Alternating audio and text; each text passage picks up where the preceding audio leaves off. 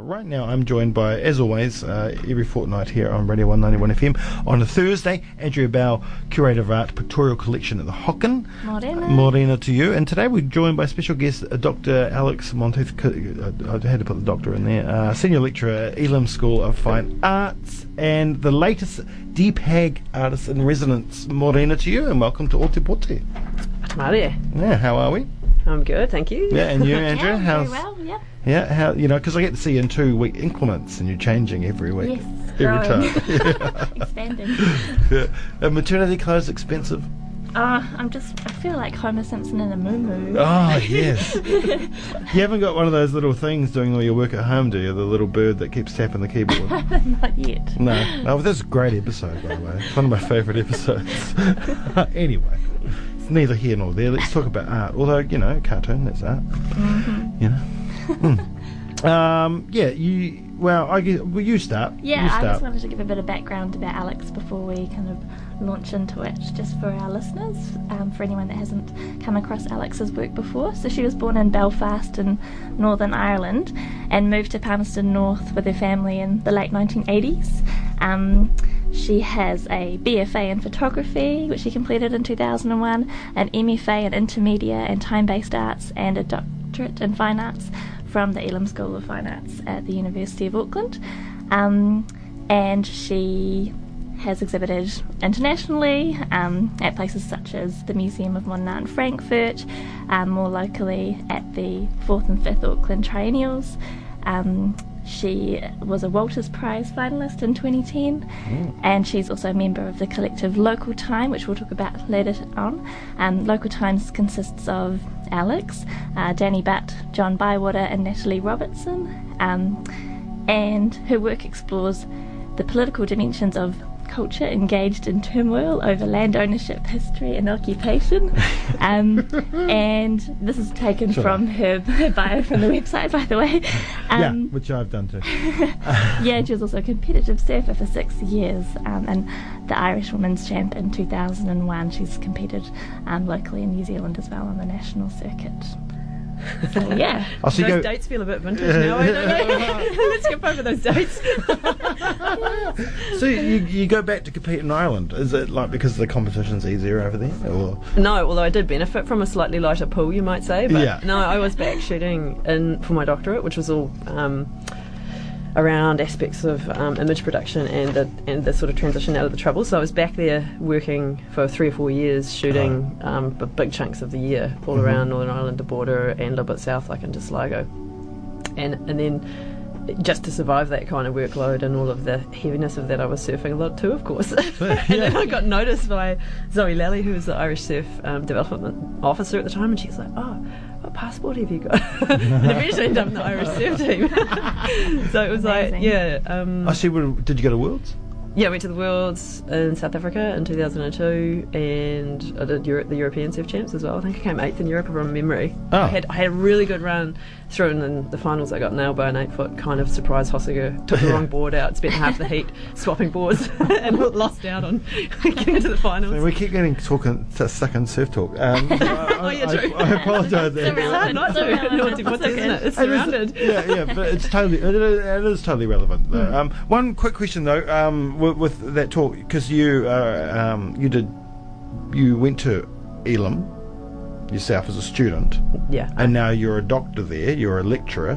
What's it like working with lecturers that used to be your lecturers, and do they still have you're still just my student attitude? Nah, there's nothing nothing like that in my mind. It was, a couple of highlights for me were probably people like Mark Adams, who were lecturers in my time going through, and then actually in the project that we've been working on here, I've been kind of working alongside him and with him and going into Tamatea Dusky, and for him that's been quite a lifelong relationship mentally and then through lots of journeys, and it's been really cool. Just sort of, I actually think intergenerational contact's really important. Oh, definitely. Totally.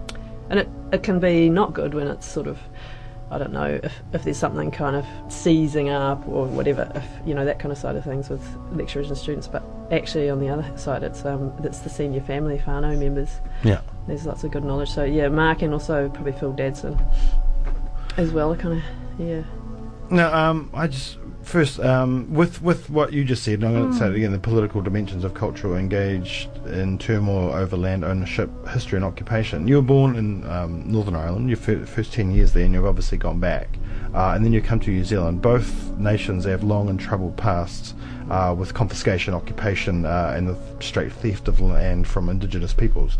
And that's led to division, war, tensions, bigotry, distrust. Is that what has initially inspired you? I think it has. I spent that doctoral period really looking at aspects of how the situation in Ireland, which was transitioning out of conflict, it was sort of called a transitional period, and it was the hard infrastructure of the conflict was kind of being dismantled. So my township that I had a lot of contact with through my grandmother living there and having a farm there is right on the border, and it had heavy armaments right up until the very end of the conflict, sort of demilitarising period, and it was surrounded by the border on three sides, so it experienced a kind of the bunker mentality, the silences around, there were sort of lots of silences and various tensions and a lot of bombings. In fact, when we left for Aotearoa, there was a bombing that day in the town when we left it out of flight like at 4 a.m, but later on. So I became really interested in aspects of conflict that weren't necessarily the high points, but all the little fissures and fractures and concepts that people sort of gravitated to and built up around claims to identity, because it became so crucial over there. And then there was a lot not being said and a lot inferred, and living practices that just avoided particular kind of pathway. Or, for example, like in Castleberg, it's become talked about by literary people now as kind of being a borderer. There's a different experience when you're on a physical border that's determined by politics, which doesn't really relate to geography or other concepts that you could create a border in relation to. And so in looking at Aotearoa, of course, I understood that, or I felt like it was a natural state for there to be tension, discussion, debate, going into looking at Māori history here, because and then the kind of colonial imprint, because I think a lot of tau iwi or Pākehā get uncomfortable in that, but that was kind of a natural state of understanding the fact that there's tension. The question is, what do you do in terms of collaboration to kind of move past the way that things get really bogged down in that, and a lot of hurt and wounding and things. You just don't want to carry on and perpetuate more of it, ideally. So so I looked at art, wanting to know what art can do and how it can evolve. Art doesn't always get it right either. No, but it can be a good way to start dialogue and conversation. And so following on from that, in terms of your residency here in Dunedin, what are you hoping to achieve or research through your time here? I'm going to be working with whānau Vicky Lenehan and continuing a project that started in Southland Museum and Art Gallery Niho Te Tāniwha, which was looking at a kind of a legacy created by Peter Coates, who was one of Aotearoa's first PhDs in archaeology, but his project had been to make a lot of excavations around Te Mimi o Tū Raki Whānau, or Fiordland coastal region, and other regions, but I'm mainly looking at the coastal activities, and his work resulted in a lot of material being deposited to the two museums, Otago and a small amount, and SMAG, but it was such an enormous amount of material, it actually was never catalogued. And so I originally was interested in a kind of filmic project and looking at issues around water, claims to water, concepts of water, history around water, starting that way, and working with Mark Adams, sort of going in and thinking about those things in Tamatea, Dusky. But then I came across this situation around Coates' material just through kind of the wider research process, and I've totally switched the project, paused the filmic aspect, and gone. And I just went to the iwi liaison committee there that had Stuart Bull on it, and Tade Bradshaw and a whole number of others, Oraka Aparima whānau, and they were like, actually it's more important to see what can be done in the collection. So it continues. Cool. So we've done 2 shows so far that have used and worked with exhibition resources to try and address the scale of the uncatalogued material, but we try and interest viewers by having visual material there and the video work that I can do. And there's a lot of facilitation involved in it too, just in creating conversations. So, and I'm working with Ethel Anderson and also Gerard O'Regan in terms of the archaeological components, you would say. So I don't narrate much around that specialisation. But it's, so and it's a starting point about what there is here, what narratives and what whānau are interested to join this conversation here as the research unfolds. Mm-hmm. Yeah, because I guess with southern iwi and like a lot of them were quite transient at times, so there will be a lot of connection between the iwi and Fiordland and the iwi and the Otago and around Dunedin as well. Oh yeah, no, we were starting with those relationships for sure. Yeah.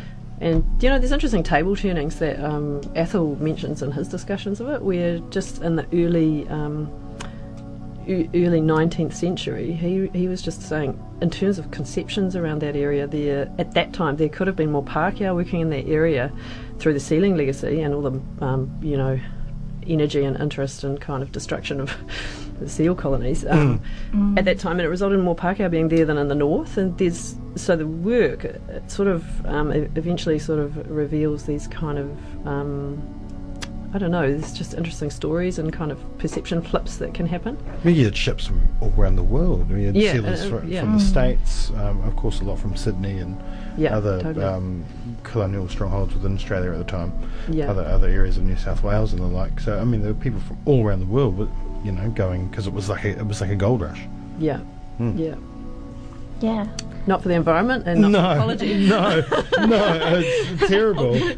Total. That legacy is still being felt now. So it's introduction of species and things. So whilst there are a lot of things I'm interested in tacitly in the kōrero, I'm trying to keep my role towards facilitation and whanaungatanga around it, so that the people who specialise in those areas get drawn in. That's what I'm hoping to sort of connect out to when I'm here, and people that have an interest in those narratives and specialise that are here in town and around and nearby. Cool. Does this feed in at all to your work with Local Time, or is that quite separate? This project at the moment isn't connected with Local Time, but of course it's been informed by our methods, because we've been working so long with the Local Time. Could you tell us a little bit about Local Time? For sure. I mean, I think we formed together, I think, around 10 years ago.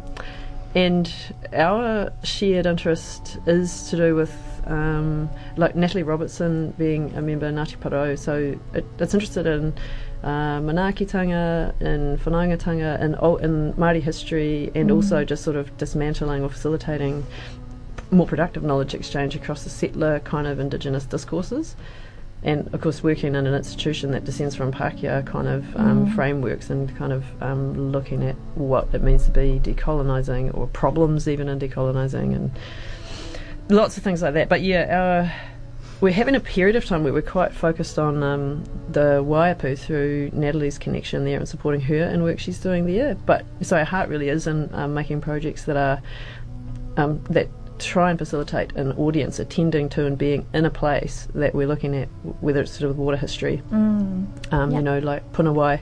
We've done a lot of work with Punawai in the past, and Tamaki Makaurau.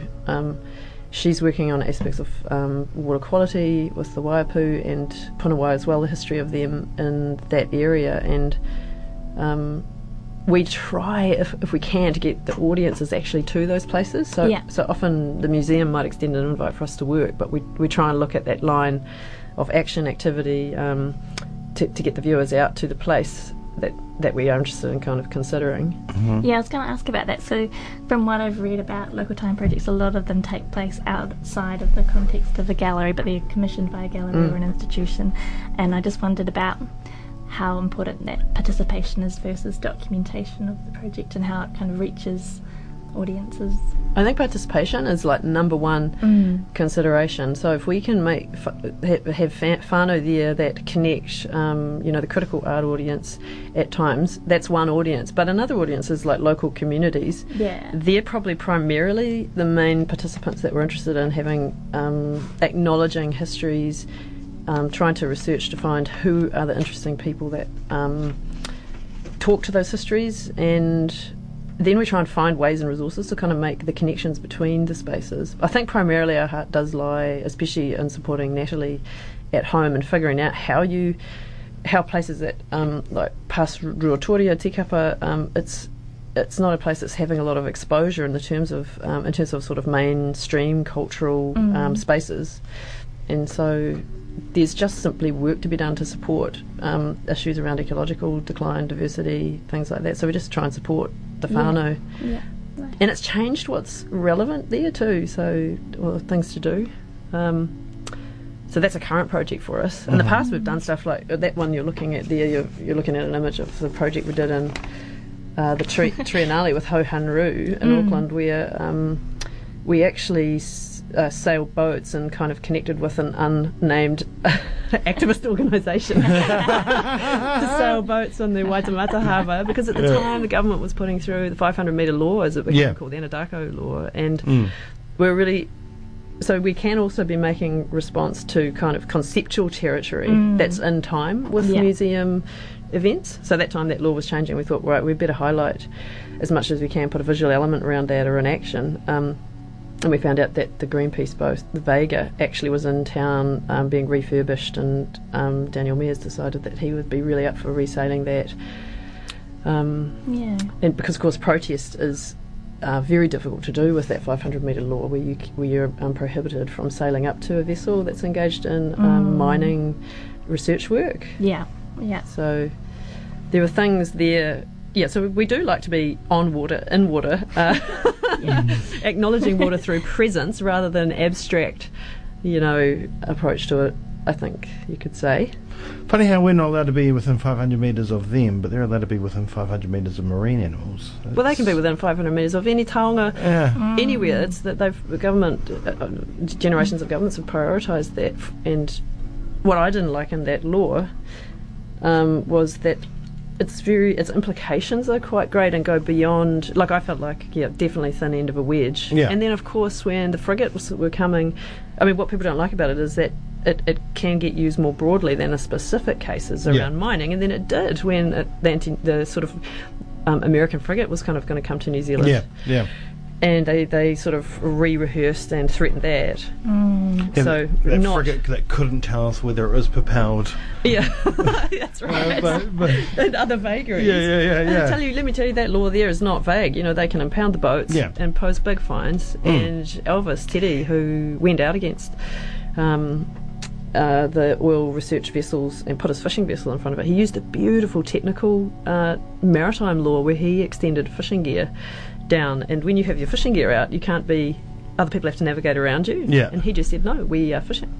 We are fishing. And it was such a it was such a beautiful use of an existing law. It terrified the oiling powers that be. Unfortunately, though, it resulted in it kind of a downstream effect has been this law. I wish that Jacinda Ardern would work on some of these small micro laws and pull them back, because of course Aotearoa's history with protest is beautiful history in terms of the care of the earth and Indigenous people's places, thinking of Mururo.